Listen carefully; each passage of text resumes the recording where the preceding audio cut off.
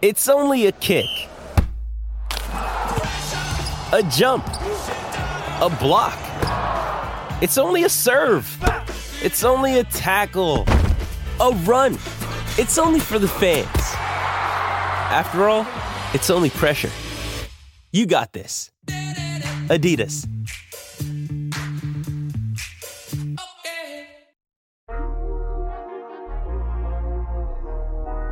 SB Nation and Underdog Dynasty present the Underdog Podcast.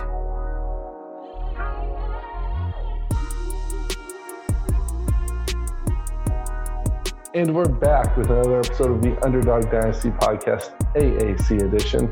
My name is Dan Morrison. That is Emily Van Buskirk. Emily, how are you doing today?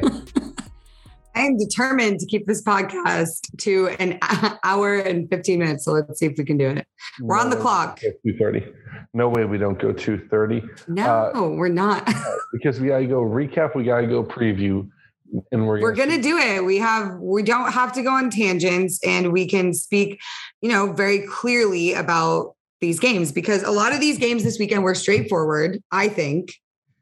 Right. And then a lot of the matchups this coming weekend are pretty straightforward. So I think this coming weekend more straightforward. I think we had a lot of very interesting results this weekend, but that's what we're here to break them down for. We're going to start Cincinnati 38, Miami, Ohio 17.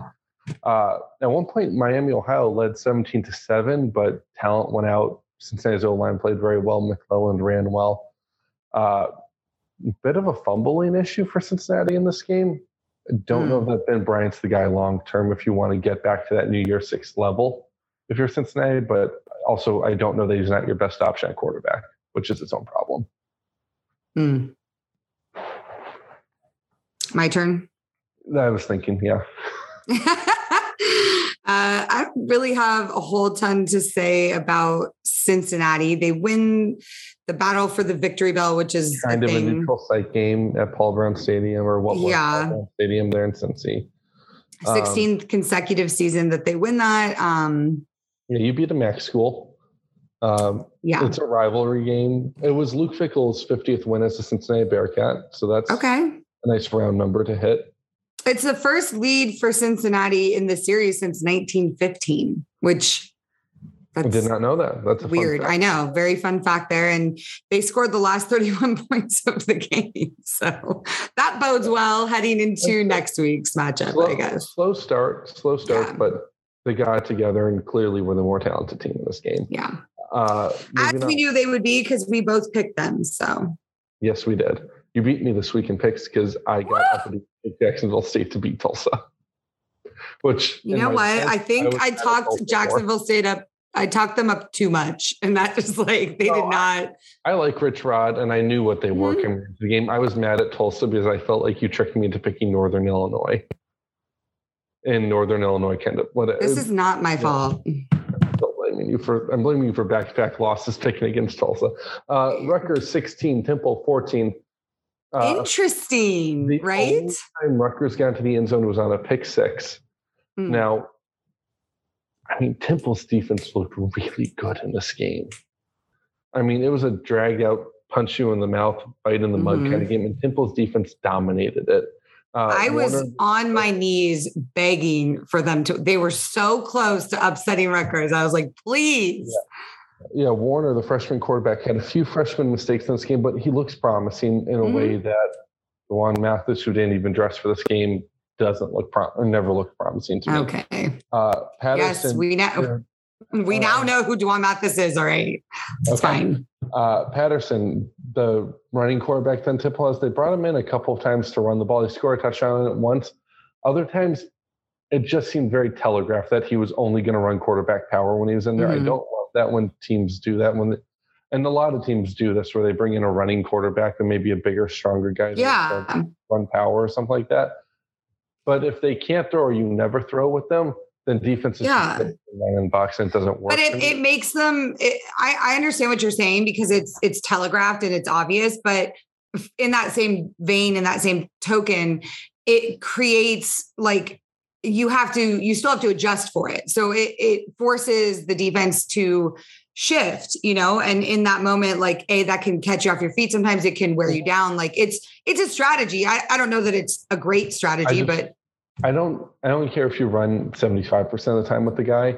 I just want a little bit more creativity in the design on those runs. That's fair. Make them look more than just at one play when that matters in. You know what I mean? If it's just quarterback up the middle or quarterback off tackle, that's nothing to stop. Okay. But how about this? They allowed 70 first half yards to a Big Ten team. I don't care if that's Rutgers. That's really, really impressive. It is good. Atrocious last year. There's a clear attitude shift from Temple where they were playing tougher. They didn't cut down. They didn't roll over when things got tough at a certain point in the second half. I think that's I know it's a loss, and there's moral victories only say so much, but I think that's a lot of promise going forward if you're Temple. 100%. The fact that they held them without an offensive touchdown is huge. We're talking about a Temple team that scored their first points of the season last week and have looked not much better than previous that, you were even doubting on them. So I think this is what I'm saying is that this Temple team is going to surprise people when they least expect it. So that was evidence of that. So it'll be very interesting to see what they look like in November compared to now. See how I forgot to give a quick shout out to because we're going to do the players of the week too as we go. So Cincinnati's punter was the special teams player of the week. He averaged 48.2 yards on 5 punts, and he dropped one right inside the 5-yard line, which is always sexy when you're a punter, and you can do that. Career long 67 yards. So it's pretty impressive. 67 yards. That's a bomb.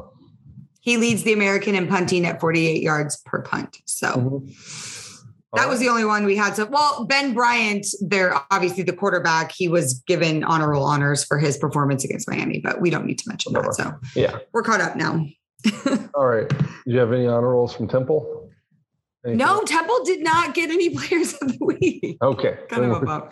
Skipping. Well, I'm just kind of a bummer. No, good performance. But I guess when you lose, in all fairness, the offense didn't do much. It was like a team effort. So maybe they should just have like a whole team honor. Yeah, absolutely. Okay. How about this for a surprise? Tulane 17, Kansas State 10. Oh my God. Why? Why are they doing this year? The year that I boycott them, they did. Because you abandoned them. I hate it. I hate it here. That defense came to play. They were hitting hard. They contained a really, really explosive running back in Deuce Vaughn and Adrian Martinez, who's looked better than he ever did at Nebraska this season, at least prior to the Tulane game. Michael Pratt still didn't look good. He had turnovers, and he was throwing the ball, frankly. He ran the ball, but he did not look good in this game. Who did look good in this game? Senior linebacker Nick Anderson, Neezy, if you follow him on Instagram as I do. He also had a hilarious post on there with his NIL deal with this protein cereal. It was great. You should definitely, y'all should check that out.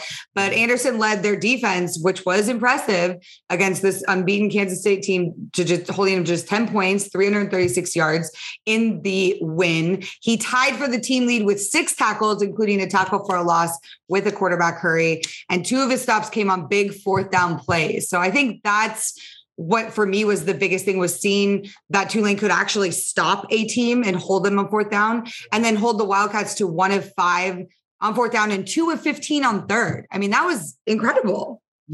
Like what I was saying about Tulane the first 2 weeks is it wasn't that they were bad. It wasn't that they were good. It was that they haven't played anybody yet.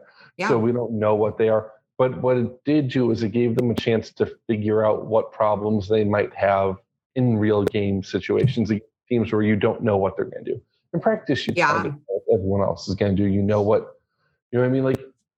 It sounds silly, but when you're an offensive lineman and you're going up against a defensive lineman that you've been practicing against for 2 years, you know what his pass rush move is. Right. You know what his go-to is. You know what he's good at. So even if they're trying to mimic another team, you just know what they do. You know how they do it. That's why live action reps are so important, and why it's so difficult to play really tricky games weeks 1 and week 2, because you're still kind of getting your feet under you. They took the time. They went in And who knows how good Kansas State is? They were, after a couple weeks of really trendy, they might compete with Oklahoma pick. Yeah. Who knows now? I mean, we'll see. 1 for 12 on third downs was the Tulane offense. I really like what I saw from the defense. I'm not convinced that the offense is firing on all cylinders at this point. Also, a weird stat from this game. Each team had 336 yards exactly. Oh, yep. This game was full of interesting things. Tulane being 3-0 for the first time since 1998. And that year, Green Wave went 12-0 and is ranked number 7 in the final national polls. Tulane also has outscored its first 3 opponents by a 111-20 margin. Now, of course, you build in the opponents from the first 2 games, and that number is what? What are you trying to say about UMass? I'm just saying that while that stat looks very impressive on paper, you do have to remember who Tulane has played. But still, 111-20 margin, it's impressive. So shout out Tulane. That was their only, Nick Anderson was the only player of the week though, but that's okay. Representing the defense, that's really who deserves to be represented in Tulane. Yeah, not Michael Pratt. No, he was not good. If we're getting Thank you for jumping on the train. Thank you. I still believe he has the talent, but no, 50% completions with 2 interceptions is not a good day passing. I mean, it's the same old story with him. It has not changed. He ran well. Anyway, he led the team in rushing. Moving on to, I think, an interesting one. Kansas 48. Oh God, 30. Dana Holgorsen admitted after the game that he was out-coached in this one. Oh, my God. Another week, another ridiculous Dana Holgorsen quote / We had players fighting on the sidelines in this game for Houston. A couple wide receivers got into it. The defense had no ability to contain quarterback Jalen Daniels, not to get confused with Jayden Daniels, but Jalen Daniels, pretty good quarterback for Kansas, mind you. 1.2 yards per carry, 2 touchdowns for 123 yards total on the ground from the quarterback position. Threw for 3 more touchdowns. Didn't turn the ball over. The Houston defense was missing in action. Offense didn't help them out at all in this game. They had 2 turnovers of their own and, set the defense up poorly a couple of times there. But 30 points is nothing to sneeze at. That's a pretty good watermark to get to. Yeah, but if you have an offense that's led by Clayton Tune with the other guys, like you should be putting up that many points. Like that's not something where we're like, oh, okay, good job. No, that should be your standard. And the defense that was supposed to be one of the best defenses in the conference, possibly in the country. No. They've got the athletes still on the defensive line. But what is happening? Well, the linebackers stink for one. It was supposed to be Sack Avenue, and we're seeing none of that. I mean, there's a few issues with Houston overall. I wanted to get into it with you because I want to hear your thoughts. But mine are, first off, that they're an undisciplined team. They're an incredibly undisciplined and mentally weak team. Look at their coach. Well, that's what I'm saying. You had a fight on the sidelines of this game. You had 10 penalties in this game. You know what they are where Houston ranks in the country in penalties per game, Emily? No. 131st. That's how many teams there are. They're last in penalties per game. They're last in penalty yards per game.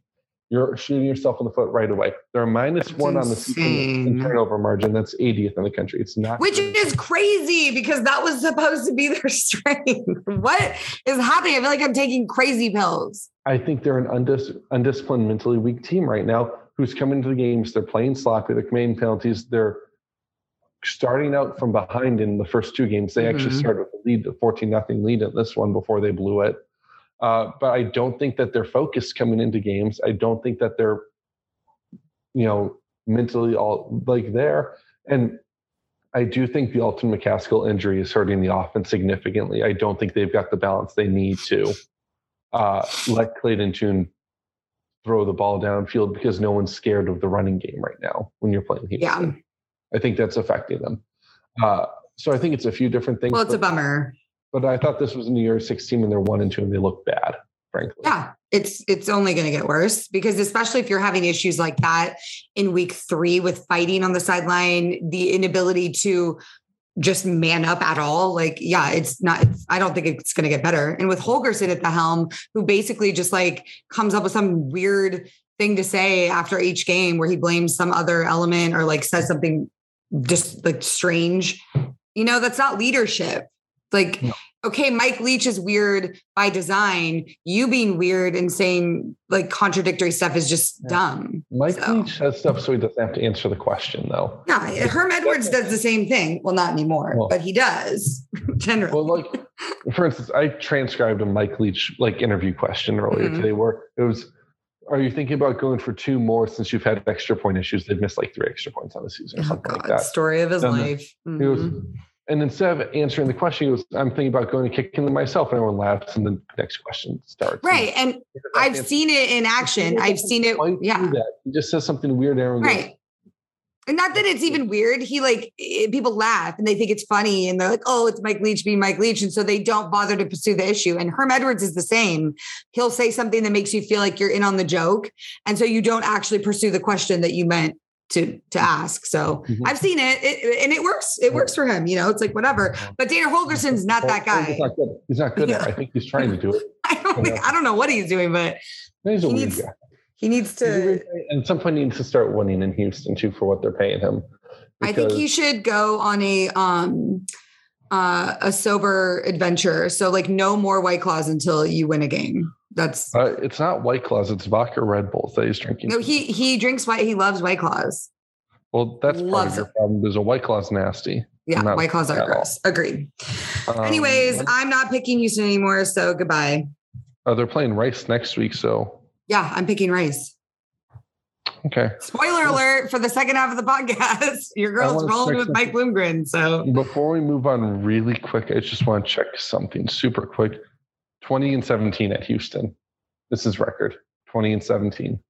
Yeah, that's mediocre. That's terrible. Yeah. Houston's a program. No one has better resources than them. There's so much money. You pay your offensive line coach almost $1 million. What are you doing? No one has better history in the conference than Houston. Yeah. He's got to get some deep, you have better access to talent than anyone. It is inexcusable not to be at the top of the conference every year. I know they played for the conference championship game last year. I know what the record was last year. That's the outlier. Doesn't matter. Since 2019, last year was the outlier, not the norm. And that's Big 12 is about to call up and be like, never he's mind. 0-2 against the Big 12 this year. Great. All right, which one's up next? We're going ECU 49, Campbell 10. Nice win for ECU. Secondary could have been a little bit better, but Campbell was throwing a lot, so the yardage stacked up. Keaton Mitchell, do you know how many yards per carry he had? No. No. You're the Doak Walker voter here. Yeah, but he wasn't on my ballot this week. So 14.2 yards per carry. Wow. It's incredible. Yeah. I mean, I know he's a good running back, but it's impressive. How many carries did he have? I can double check that. That's okay. Anyways, it was more than 2. Well, I hope. But Keaton Mitchell aside, Holton Ahlers, my guy Holton, holding it down 17 of 20 for 263 yards and 3 touchdowns. Not only that, we need 3 cheers for Holton because he became the Americans' career passing leader with 11,019 yards. And Mike Houston, in my article, said that he was going to do it, and he did. Amazing what longevity does for you. Okay, first of all, he hasn't been there don't even start with me because... Fifth-year starter or fourth-year starter, and you played a little bit as a true freshman. It's his fifth-year senior who has started for 4 years and played as a freshman. Anyways, by the way, Keaton Mitchell, 13 carries, 185 yards, and a touchdown was his line. 13-185. Okay. Yeah.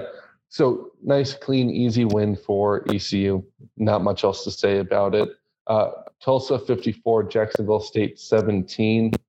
This is the one where I kind of personally have to eat crow on.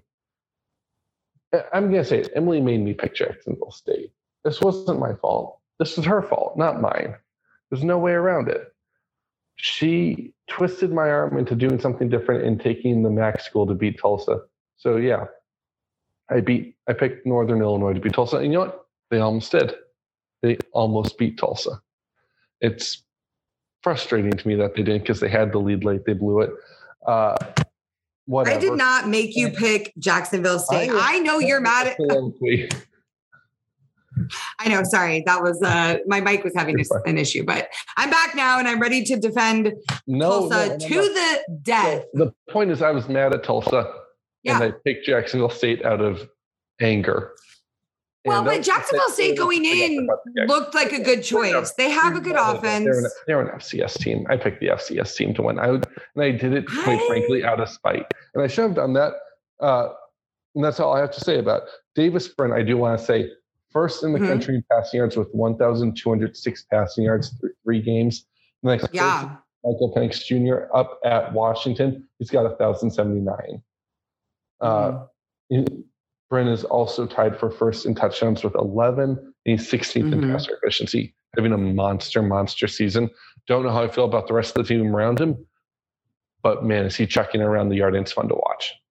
Yeah, he's incredible. He got honor roll mention for the American this week for his 27 of 35 passes for 424 yards and 4 touchdowns. Having 373 passing yards and 3 touchdowns in the first half should be like illegal. That's incredible. Fun fact about Tulsa and ECU going back to back here with the quarterbacks is that when Holton Ahlers broke that mark and became the American passing leader, the old mark that he surpassed of 10,782 yards was set by former Tulsa quarterback Dane Evans. So there you go. There you have it. 2 very strong quarterback teams in Tulsa and East Carolina. We love it. We love to see it. We're going to move on to a third team. Hold on, though. You didn't say anything about Keelan Stokes. I love Keelan Stokes. He's probably one of my favorite receivers in the country. He surpassed 3,000 career receiving yards in this game, and he ranks 5th on the Americans' career receiving yards chart. He's also insanely good, so maybe teams should start covering him. That's all I have to say about Keelan. Okay. Yep. And you killed my transition to a third team with a good quarterback, but transition. Memphis 44, Arkansas State 32. Seth Hennigan is good. I think he makes the offense pretty explosive when he's on and has time to throw downfield.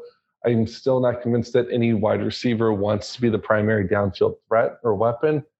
I'm still not convinced if that's a good thing or a bad thing because he doesn't necessarily lean on one guy, but he doesn't necessarily have a guy who can step up when he needs help either. Caden Precorn looked really good at tight end.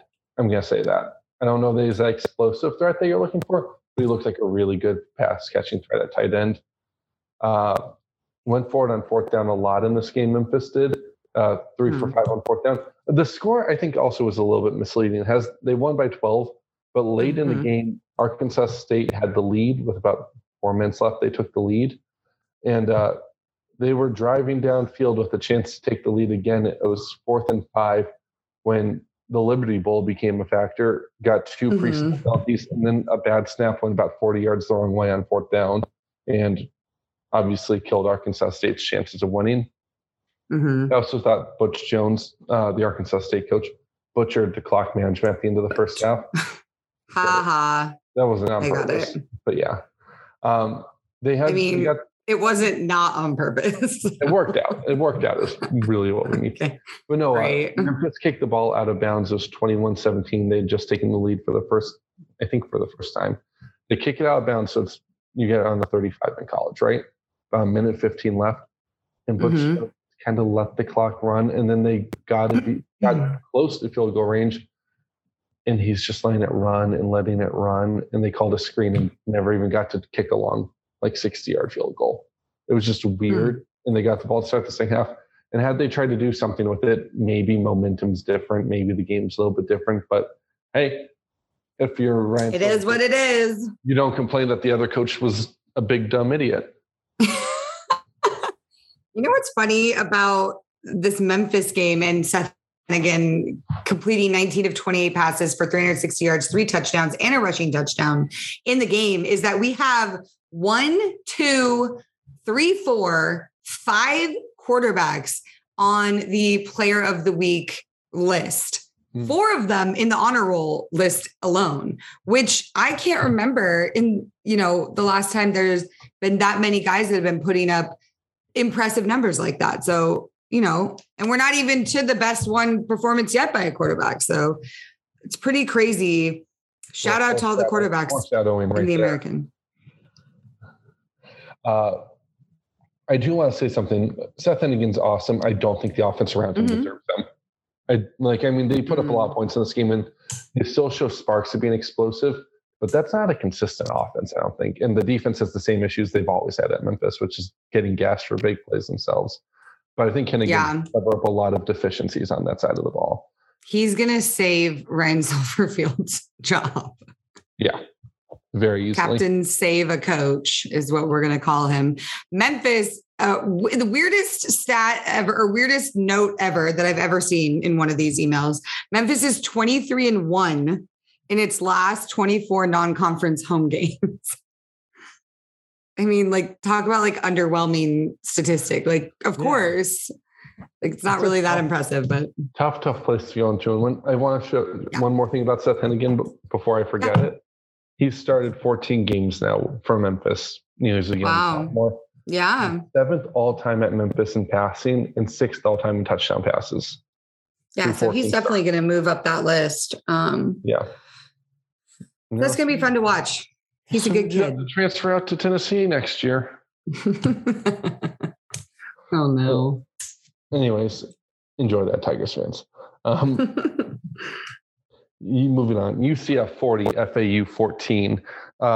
Close at the half. UCF pulled away big time in the second half. More importantly, they benched Daniel Olbarski. It's about time, right?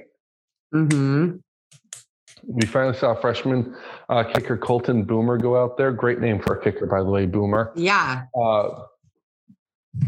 He went out there, he made a couple field goals. He didn't miss an extra point for what it's worth, but he made a couple field goals, which is something Olbarski couldn't say. Because, had Olbarski made his field goal attempt against Louisville, maybe that game goes to overtime instead of just a straight up loss. You never know. Right. It matters, is what I'm saying. I know a lot of you go, well, he missed one kick. What is 3 points? It changes the format of a game. It changes your decision making later in the game. And not being able to trust your kicker is so unbearable to watch. You know what I mean? Yeah. I still, with the offense, I'm not convinced yet, to be honest with you. I think this offense is good. I think there's a lot of potential there. Offensive line scares me. I think they need to run the damn ball. And when they throw it, it's got to be a mixture of screens and play action. I don't like John Rice Plumlee as a pure drop back passer. Yeah. I don't think anyone does, to be honest with you. The D was very good, minus a couple early struggles with the run in this game. But UCF's defense is one of the best units either side of the ball in the conference. Their offense is where the question marks are. The special teams are where the question marks are. Offensive line, more question marks. How it is. A few turnover issues. John Rice Plumlee had a couple. There was a center exchange issue. There's actually a center exchange issue in a couple of these games this week. And this is off topic. And I know we were trying not to do too many off to the side things, but this was a topic of conversation, at least on Twitter in the college football world. You've got 4th and 1 and you need to get it. You want to run quarterback sneak. You are a shotgun primary team. Do you go under center to run quarterback sneak, or do you run quarterback power or some kind of regular run play from the shotgun formation? Is this like a hypothetical? You lost me. Okay. You tell me what you would do, and then that's obviously what you're trying to get at. So okay, what I'm saying is, if I was a team that didn't play under center at all, I'm a spread shotgun team, I would never go under center for a quarterback sneak. Never. Because the exchange that's something you know how to do. Well, I saw in this game, in multiple AAC games, and not just in the AAC, in multiple games across the country. Teams that normally don't go under center this week went under center and tried to quarterback sneak it, and they fumbled the snap. And they fumbled the snap multiple times, and became a topic of conversation on Twitter for a little bit. Interesting. it's not actually. I know that the quarterback sneak, when it works, is pretty much unbeatable. But if you don't have any ability to get that snap, you're just not comfortable with that snap. That's not what threats to me. And a regular run play, just like halfback dive up the middle, is just as effective from shotgun versus from, say, I formation or, whatever formation you'd run under center, like statistically speaking. So I don't see why teams would go under center. You see a fumble the ball going under center in this game. That's what I'm getting at. Interesting. I think the argument could be made that, like, if you're playing the game of football and you can't take a snap from under center, no matter if that's your main, if you're good at that or not, you should be able to do so. Sure.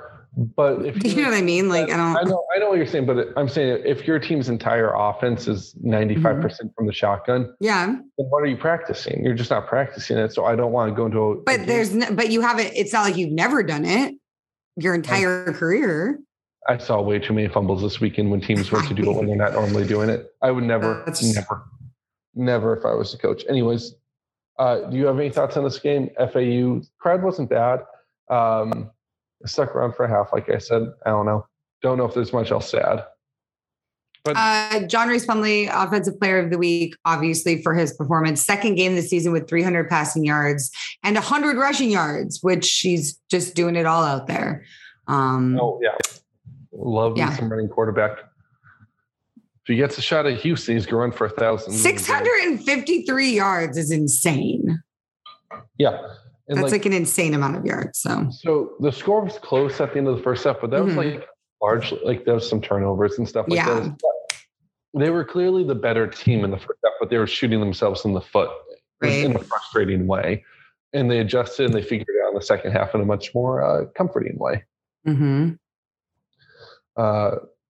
Georgia Tech next week in conference play. Oh boy. Maryland 34, SMU 27. Same old SMU. That's my answer. Your defense. It was looking so good, and then Maryland, to be fair, is a good team. People don't realize that they are trending upwards. The tricky thing with Maryland, and for anyone's division, is they play in the Big Ten East, so you can kind of write 4 losses onto your schedule inherently every year. Yeah. And if you play Iowa or Wisconsin cross division, those are tough games to win. Unless Iowa's got the offense they do this year, but whatever. Right. You know what I mean? But just because of their situation schedule wise, it's hard for them to be better than 7-5, 8-4 annually. Yeah. So it's hard for people to kind of see as much talent as they have. But the DMV area, it's full of talent, and Loxley's very good at recruiting it. Yes. Loxley is a player's coach. He's an incredible leader. So this is a really talented Maryland team. SMU held up well for 3 quarters. In the fourth quarter, their offense vanished. Absolutely vanished in the fourth quarter on offense. In fact, no final points for the final 21 minutes of the game for SMU. Tough to win like that. Yeah. And not only that, it snapped their streak of 14 consecutive non-conference wins. So just sad all around. This is why you should never. But that's okay, because I firmly believe they're going to use this as motivation heading into this bit. And if you're going to sit here and tell me that they weren't looking ahead to this TCU game, I was just about to ask you that if you think that they kind of got trapped. 100%. I know he would never say that. No coach is ever going to say that, but you have to wonder. That game is literally circled in blood for the soul of Dallas. And there's no way that you weren't thinking about that. So next week's skill week, you got to be a little bit. Rasheed I'm Wright, excited. Massive game statistic. I just need Tanner Mordecai to be more consistent with, he had turnover issues himself. He fumbled the ball. He had interceptions. That's that Big Ten defense coming at you. It's a different kind of football. If you looked at this game, Maryland was just as fast as SMU, but everyone was just a little bit bigger too. Bigger. Yeah. 100%. They're bigger, but the same speed. It wasn't like they were a lethargic 2 inches taller. Right. And that's, I think, over time became the issue SMU faced, was the strength plus speed. We've got one more game to recap here, and here we go. Might be the most interesting one of the week. I told you, I was almost right. I gotta tell you what, this was the best case scenario for UCF fans. I'll explain in 1 minute. Florida 31, USF 28. 28. First off, I do have some crow to eat because I thought that USF was going to get run out of the building, and they did. Yeah. Anyone can go listen to the last podcast where you were like, "Oh, they're going to get murdered," and I was like, "No, they're not." I used the phrase "come to Jesus." Yeah, I remember. I'll never forget that because I was right. It's recorded. It's out there. Yeah. We'll send it to the Library of Congress still. Probably. It was the perfect situation for Florida to fail. And they do that in those situations. I've literally seen them physically do it. So it's a different coach now. I was thinking different. You know what I really did? And I'll just admit this. I put too much stock into Anthony Richardson, to be honest with you. Everybody does that with Florida quarterbacks. They did that with the last Florida quarterback. Okay, I didn't do that with the last Florida quarterback. Okay, but people do. Okay. Is what Anthony I'm saying. Richardson looked so good and explosive with his legs against Utah that it opened up the passing game a little bit. And you kind of were able to look past that he throws flat-footed and doesn't get off his first read. Utah's a very different team than USF. Kentucky, I know. And then Kentucky has an elite defense. And I was kind of able to write it off, being like, it's fine. Kentucky's elite defense. That's why he struggled throughout, pretty bad in the second half. And USF is not those things. They're just not an elite defense. No, but they're a different kind of team, you know, and to their credit, they were able to keep him in the pocket and stop him from running the ball. I heard what was it? It was I think it was, I can't remember. Someone was speculating that Richardson's gotten injured ankle because he's running so much worse now than the Utah game. Don't know if that's true or not. Doesn't matter. You still can. Possible. And he still does. He just looked uncomfortable in the pocket against USF.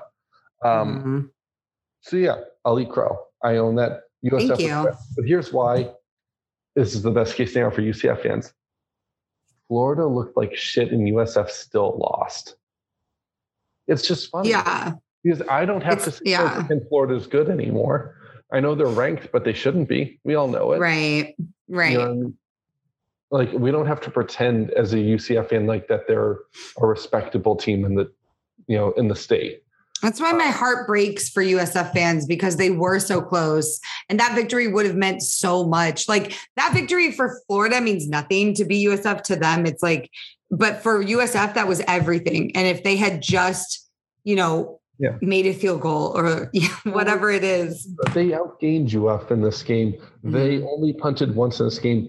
Brian Batty was insane in this. Oh my God. He was. Honor roll mention for him. Career high 150 yards and a touchdown on 17 carries. And he had 250 all-purpose yards, which is what's so great about him is he's so versatile and they can use him in all these different areas. I love that. Yeah, no. And look, I want to give them all the credit that I can because I know USF fans think I never give them any credit. I thought that the play design from Jeff Scott was overall pretty. I think it was good play design. Are you more impressed with it? Because I know you haven't been. So I haven't been impressed. I felt like he came with it this time. He came with it. Yeah. I mean, I thought that the design on running plays was good. I thought the 2-point conversion play was an outstanding play because you don't see that kind of, it was a halfback toss pass essentially, but usually when it's a halfback toss, it's a toss play to the running back. And then this was a swing pass, like a proper pass. So it was a little bit unique in a way you don't normally see. And that was, it just looked very unique and they got Florida defenders running the wrong way a lot with a lot of those designed plays. I know Jeff Scott was mad at the refs in this game. Yeah. They were not great. Yeah. I'm not going to hang the game on that, but yeah. He said something to the effect of, I don't have the money to pay these SEC refs fines, so I'm not going to say too much about it. But I don't know which conference provided the refs, but it shouldn't have been the SEC because USF was the road game, so they should have been AAC refs. That's how that works normally. I don't know. We'd have to look and see. Say it on whatever the game notes were. It'll say what the refs were. I can find it if you want. It doesn't matter for our purposes here, really. It's just a curiosity for me because, it's just curiosity to me because they should have been AAC refs because the away team provides refs as a rule. Anyways, I do want to get to the that's not a word. The worst thing about this, though, Gary Bohannon looked terrible. He's looked terrible all season. Yeah. Here's the transfer quarterback who you had come in and, he was a starter at Baylor last year. So you say, all right, that's the team that went to the Sugar Bowl last year. Like, this is a guy who should be capable of taking our offense to the next level. And I really thought that with the skill players they have, that they would at least be really competent in the passing game. And it's not there at all. The passing game is actively bad, actually, for USF still. And Timmy McClain left town because of it. And frankly, Jamie Horn didn't get a touch in this game, I don't think. And he, to me, is one of your better playmakers. And I don't know why you're not scheming him the ball better. I don't know what's going on there, but I think that's a pretty big issue. Let's talk about the final sequence there. Because you had Are we still going about this game? What? I've got something to finish up on here. Oh boy, this is taking too long for this game. Okay, that's fine. I don't care. USF got there and they were losing by 3, and they had a chance to kick a short field goal to win it there on the 16-yard line, and they had a bad snap, basically rolled the ball back to the 35-ish.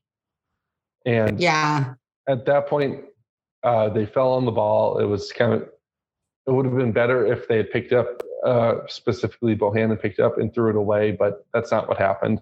The safe thing was to retain possession, but whatever. That's what happened.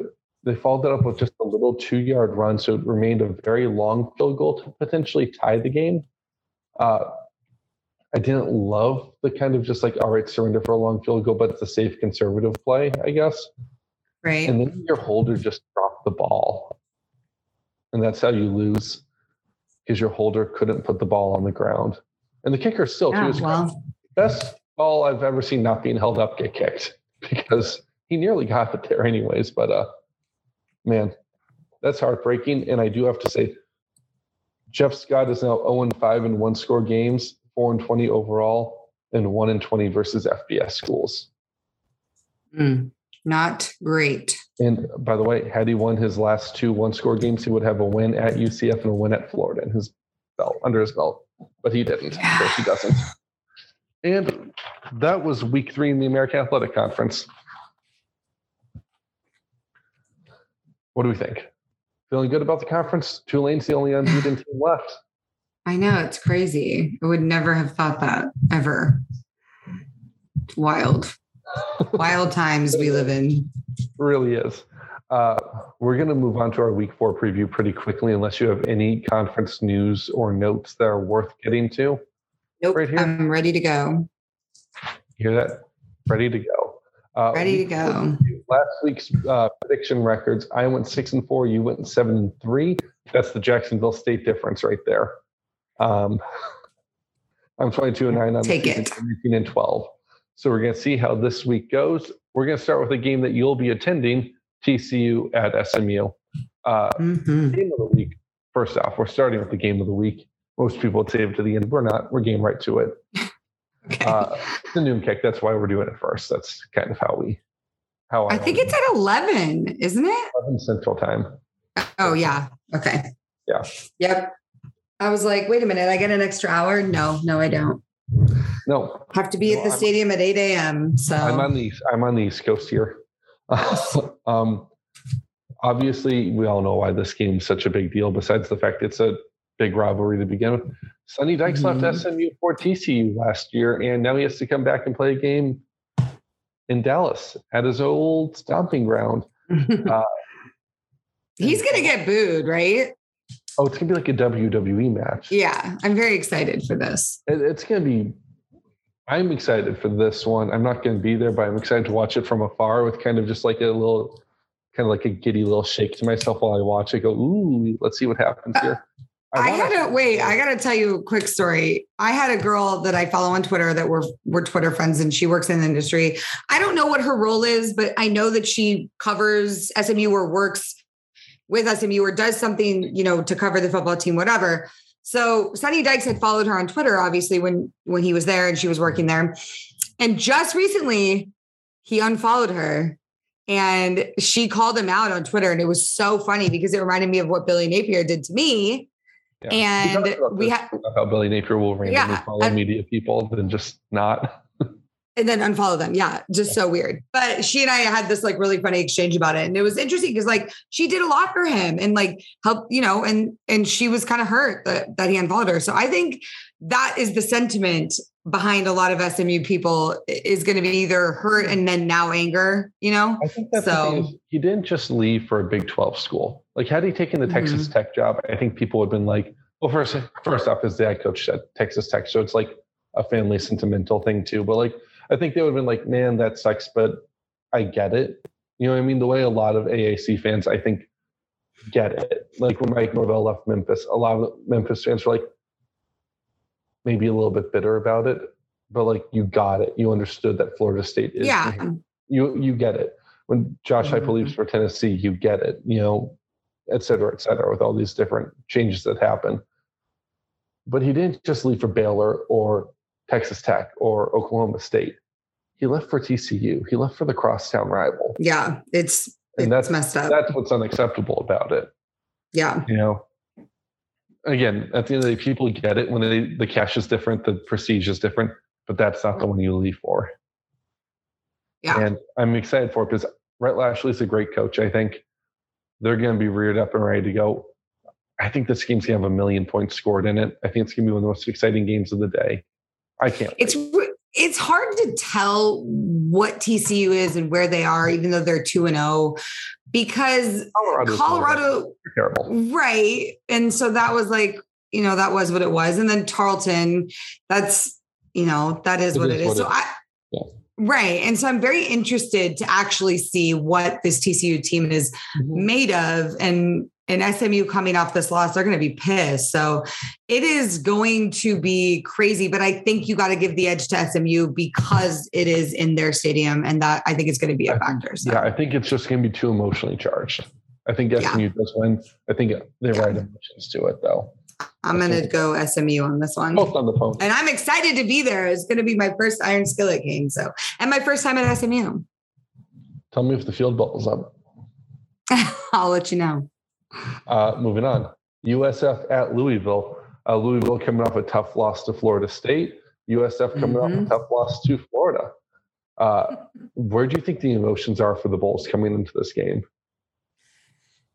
It's one of those things. It's like you could either be super jacked up because this is the thing. Twitter and like all of the fans for USF, very impressed with the fact that it was that close. And they did hold a team that's ranked that highly to the score that it was and that they played that well. So I feel like if I'm Jeff Scott, I'm pumping this team up saying, look, we did this well. We did this well. We did. Yes, we didn't quite get there and we didn't finish, but there's a lot to take away from the game, I feel like. And I really hope that he focuses on that because if you don't, and you're sitting there like, oh, we lost, this close game, then you're not going to be mentally where you need to be to take on this pretty decent Louisville team, athletic team. I think tricky to figure out team is the best way to describe Louisville. Yeah. You know what I mean? That's fair. Well, Cunningham is going to do what Cunningham does, and you got to be ready for it. So you have to find a way to contain him. You contain Richardson. Well, like I said, who knows what Richardson's deal is long term now? That was his third start. Malik Cunningham was way more experienced than Richardson. Yeah. It's at Louisville. It's going to be a really tough back-to-back road trips to deal with for USF. Yeah. I don't know. There is still a talent gap here. I just don't trust the Bulls. I don't see why I should trust the Bulls. They've given me, I know that they played UF close last week, but like I said, when we were just talking about that game, I think it was just proof to me that, that UF isn't that good, more so than it is that USF is coming along. The USF has made strides. Yeah. I mean, that's fair. I get it. Are you going to pick Louisville then? I absolutely am. Yeah, I just think they're the better team overall. And plus, besides that, I really can't have Louisville losing to USF after they beat UCF. I mean, that's 100% understandable, but I really feel strongly in this USF team. So I am going to go ahead and pick USF on the road. Oh, that's just silly.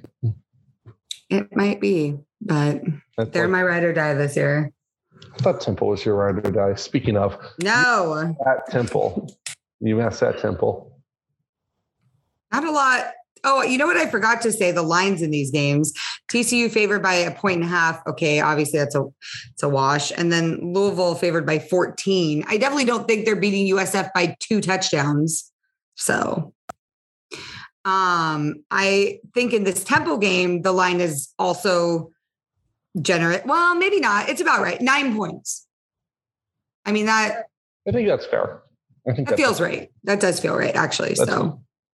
Not a whole lot to say in this matchup, other than at least it's at home for Temple, or as home as they can be, meaning they don't have to travel. And UMass is UMass. They're 1-2. Coming off a win. Yeah.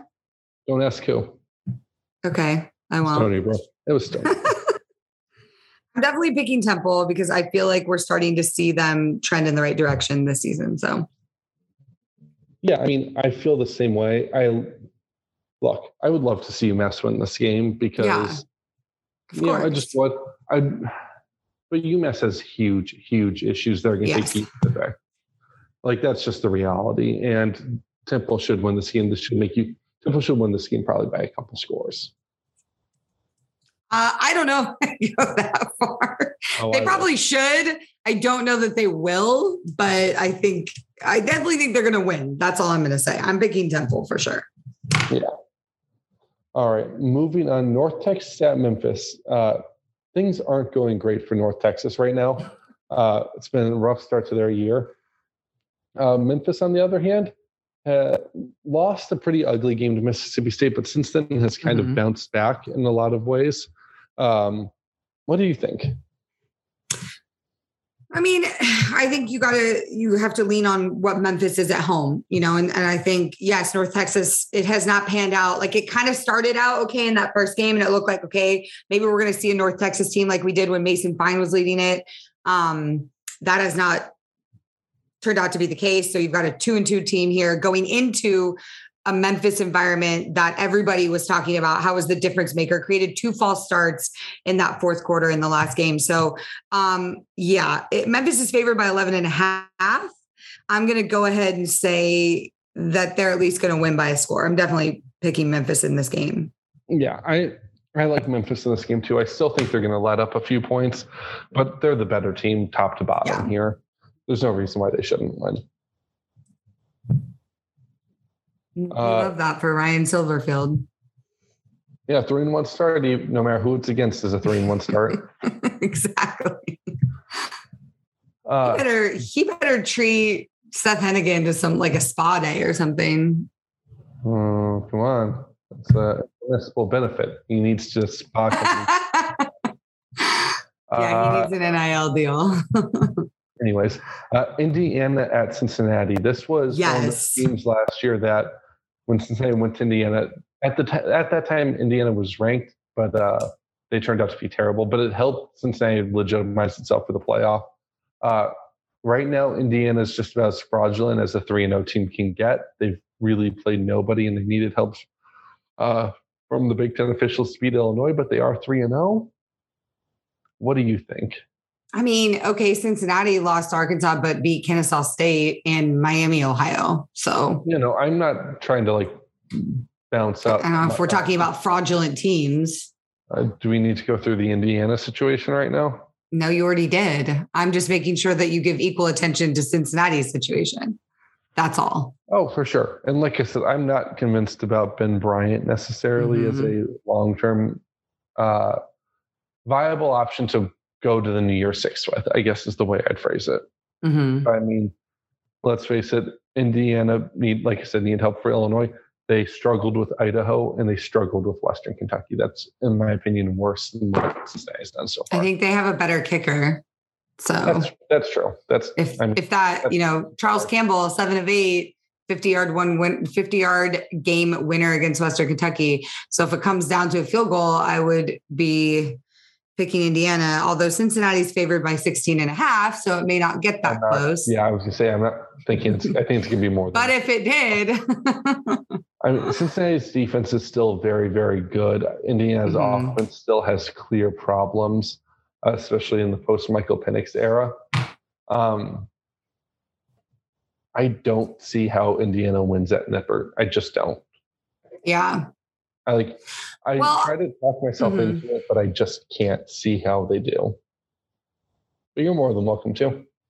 Well, this is how I will frame it for you, is that if I'm Indiana, and this is not something that I think that they're probably good at, so they're not probably going to do it, but I would lead with the ground game because Cincinnati, I wouldn't throw, I don't like it. If I'm Cincinnati, rush defense is the weak point of their defense for sure. Yeah, I would, but it's not a strength for Indiana, and vice versa. Cincinnati, not a strong rusher. So if I'm Indiana, I'm going to try and force them into the run game because they've fumbled the ball 9 times already and lost 4 of those. The fumbling's been awful for them. So that's the obvious game plan, but I don't know that that's their strength as well on their defense. So I think it's just a big old mismatch, and I really do want to pick Indiana, but it's also at Cincinnati.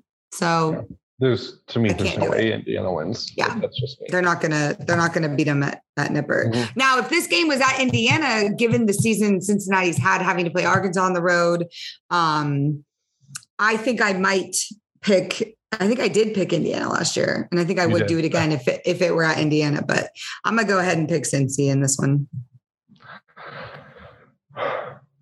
Bully for you. You're obviously also doing that. So. Yeah. I'll say the words. I'm picking Cincinnati. Yeah. Georgia Tech at UCF. Georgia Tech is a dead program walking right now. Let's be 100% real about this. Jeff Collins is getting fired, if not this week, next week, if not next week, the week after. He's getting fired mid-season this year. He's not they're just looking for the money right now. They're just looking for the money. That's all they're doing. They lost 42-0 last week to Ole Miss, and Lane Kiffin said he called up. He didn't throw enough with his backup for the game because he felt bad for Collins. Jeff Collins has done nothing right at Georgia Tech, and it shows. This team is bad. This team has already quit on the season. This has nothing to do with anything. If UCF doesn't win by 3 or 4 scores, there's something really broken within UCF. I would like to see UCF start faster, get their shit together quicker, and not turn the ball over. Yeah, watch the turnovers. Don't shoot yourself in the foot as much. Figure out the special. I know. Georgia Obviously, it's going to be a win, so I'd like to see them tighten up some of these issues before they go into conference play. So I agree. I hate to say that this is. Georgia Tech's like a bottom 5 or 10 team in the country. And all of FBS. They're awful. I think UCF's like a 3-score favorite.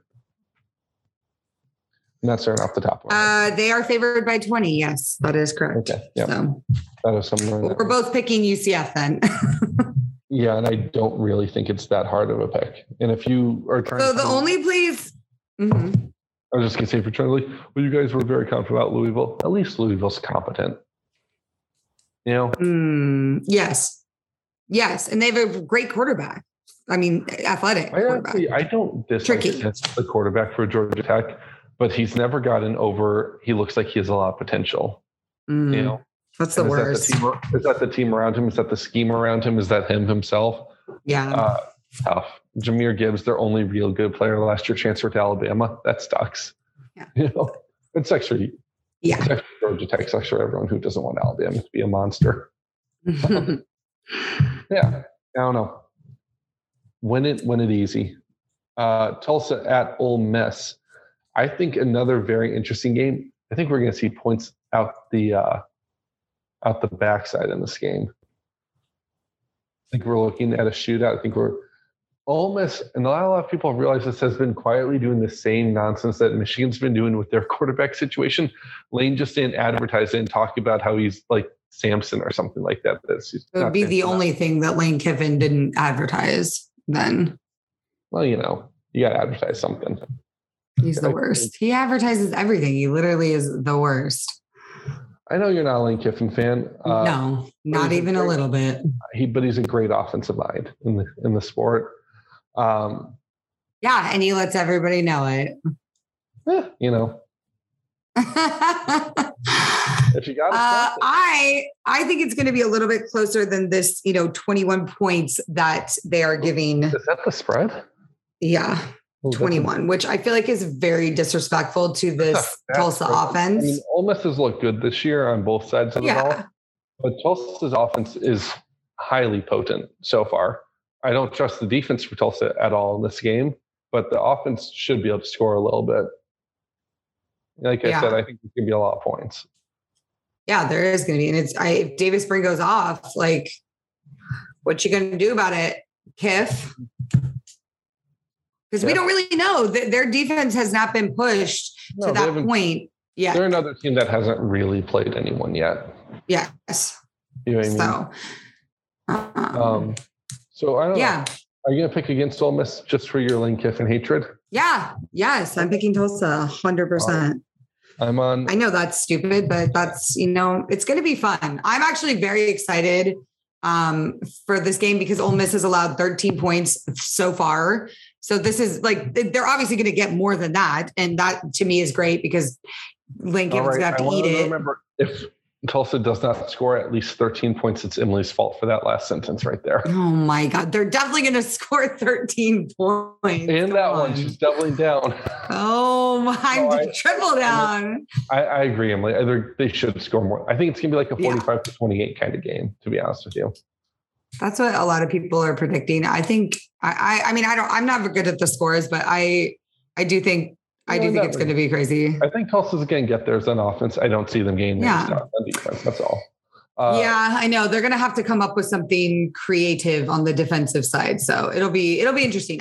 This game I'm excited about. So it's going to be fun to watch. I think an interesting watch at the very least. I love Tulsa. I love watching them just because they're interesting. So Tulsa infuriates me to no end. I know. It's so funny. Partially because I can't get a read on them a lot of times. Mm-hmm. We do have a conference game this week. Navy off a bye at East Carolina.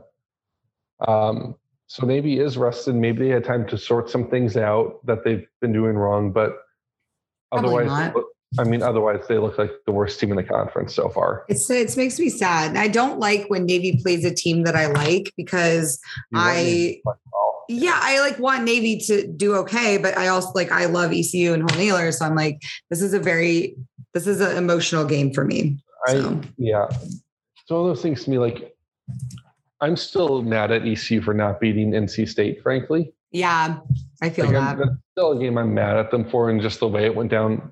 I'm glad I'm not an ECU fan because it was a heartbreaking game to lose the way they lost it. Yeah.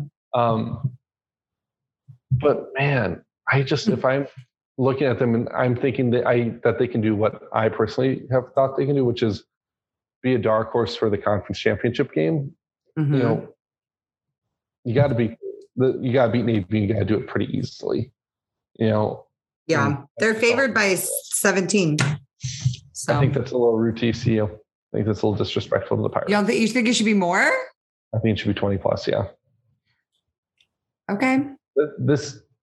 I think Navy's offensive scheme is going to be a problem for ECU. I know that everybody says that about them, but I actually do because I don't know that ECU's defense is good at that. Was Delaware's defense better at it? Was Memphis's defense better at it? Because Memphis has a bad defense. Yeah. That's I don't know. I just feel like if there's going to be an issue, that's where it's going to be. That's all. Sure. I don't disagree with it. I just don't see why there would be an issue.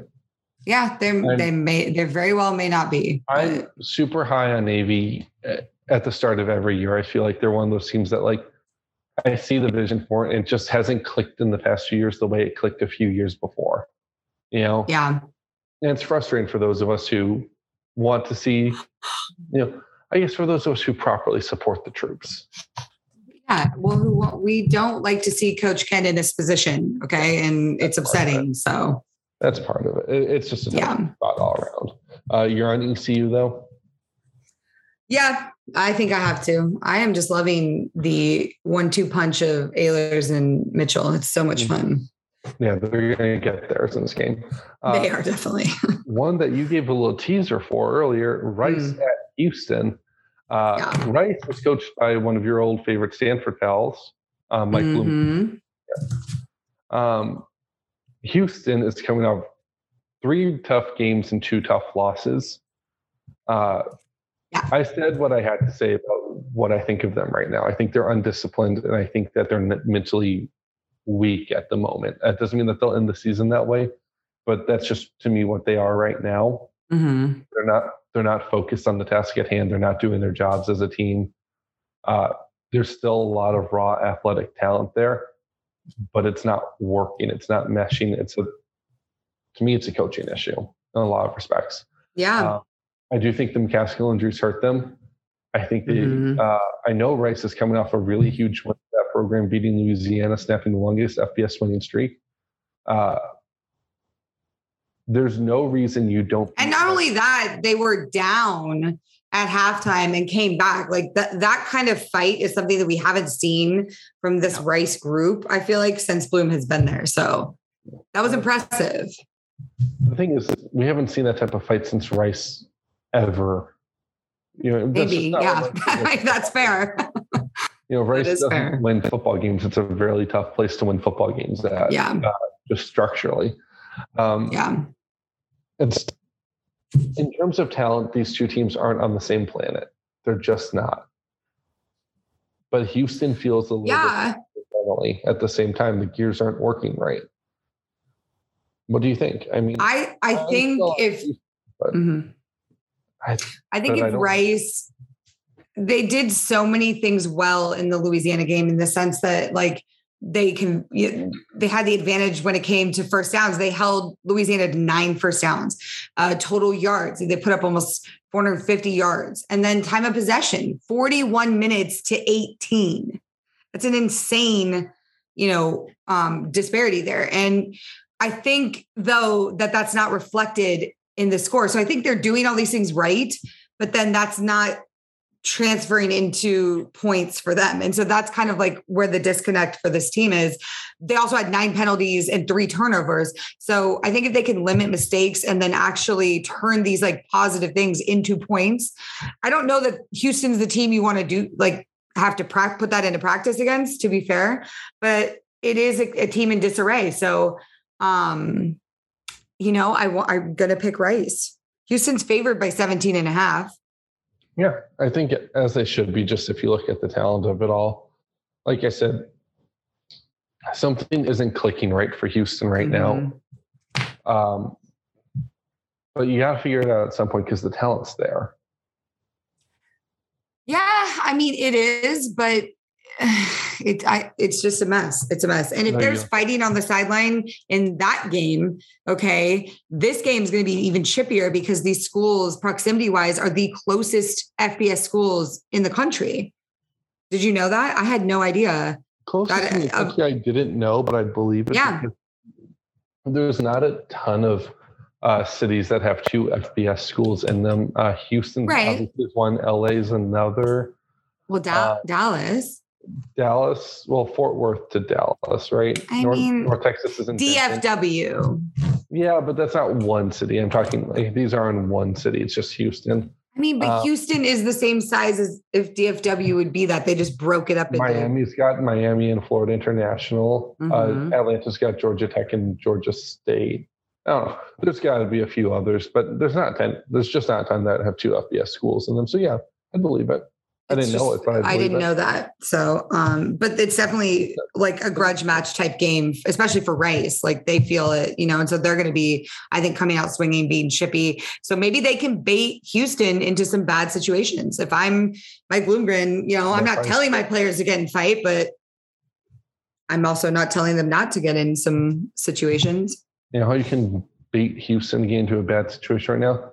You can snap it on 2 instead of 1 because the whole team's jump. That's one way to do it. I'm picking Rice. So yeah, I'm on Houston. Last game. Woo! It's a rivalry game. I don't know if you know that, Emily. I do. I have actually been there for a Battle of the Bell before. Yeah. So this is a rivalry game that a lot of people overlook because it's a G5 rivalry game. It's not even a conference game right now. It was at one point when they were both Conference USA there. But this is a really heated game between two teams.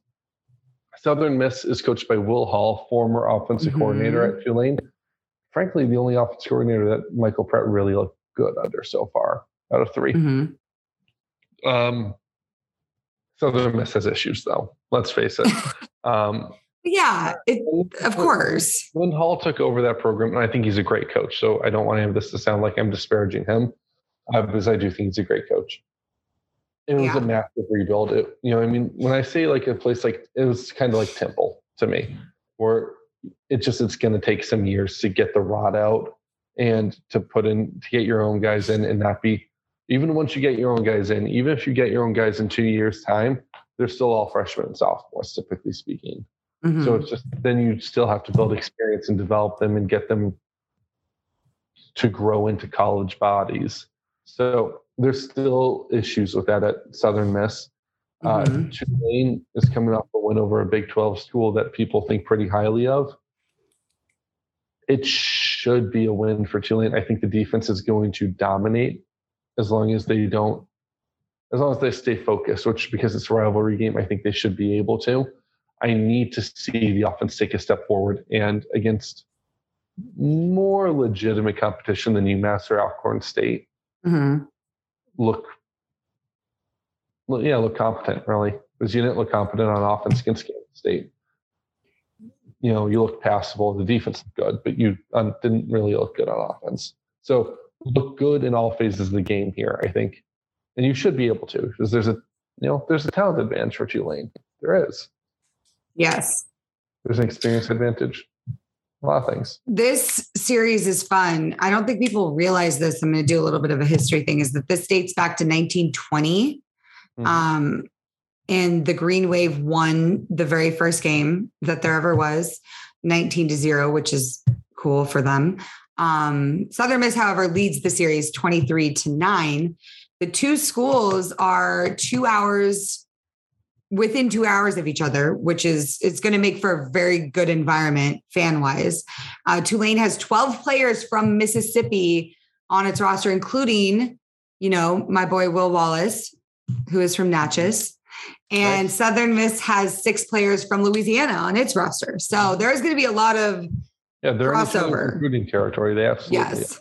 This is going to be fun. Like, if you're not doing anything, Saturday night, and you want to turn on a game that's going to just be down and dirty, your vibe or whatever. I don't know what other primetime games there are going to be this week. I honestly, I hadn't looked, but Notre Dame, this is definitely one you. Primetime. It can't be. Yeah, it's going to be a good one. I'm going to roll with. I'm going to roll with Tulane on this one because it is home. They are doing well.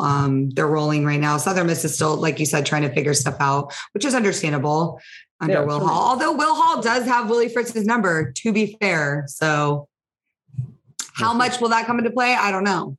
But we'll see. I'm on Tulane as well. And with that, I've picked every home team this week. Oh, my God. Congratulations. I'm sorry I didn't jump on the Tulsa to beat an SEC school, or Rice to beat any school, or USF to beat any school boat. Yeah, that's too bad for you, but it's going to be fun for me. Is it? Yeah, I think so. I feel a little chaos coming this weekend for some reason, so I'm going to roll with it. That was good. That was quick. We did it. We got through our preview. We got through our recap. And that is life inside the American Athletic Football Conference. Okay. Yeah, that's week 4. Should be a good week. A couple good rivalries on either to bookend it. A few interesting games in between. What else can you ask for, right? Exactly. It's going to be a good one. I feel good about it. You feel good about it? I feel something about it.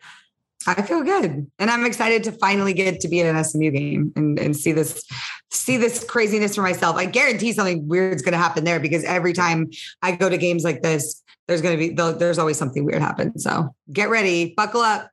Excited for that one. Excited for you. You can find me at Dan_Morrison96 on Twitter. You can find me at Emilnem, EMILNEM on Twitter and Instagram. All right. Until next week. We'll see you next week.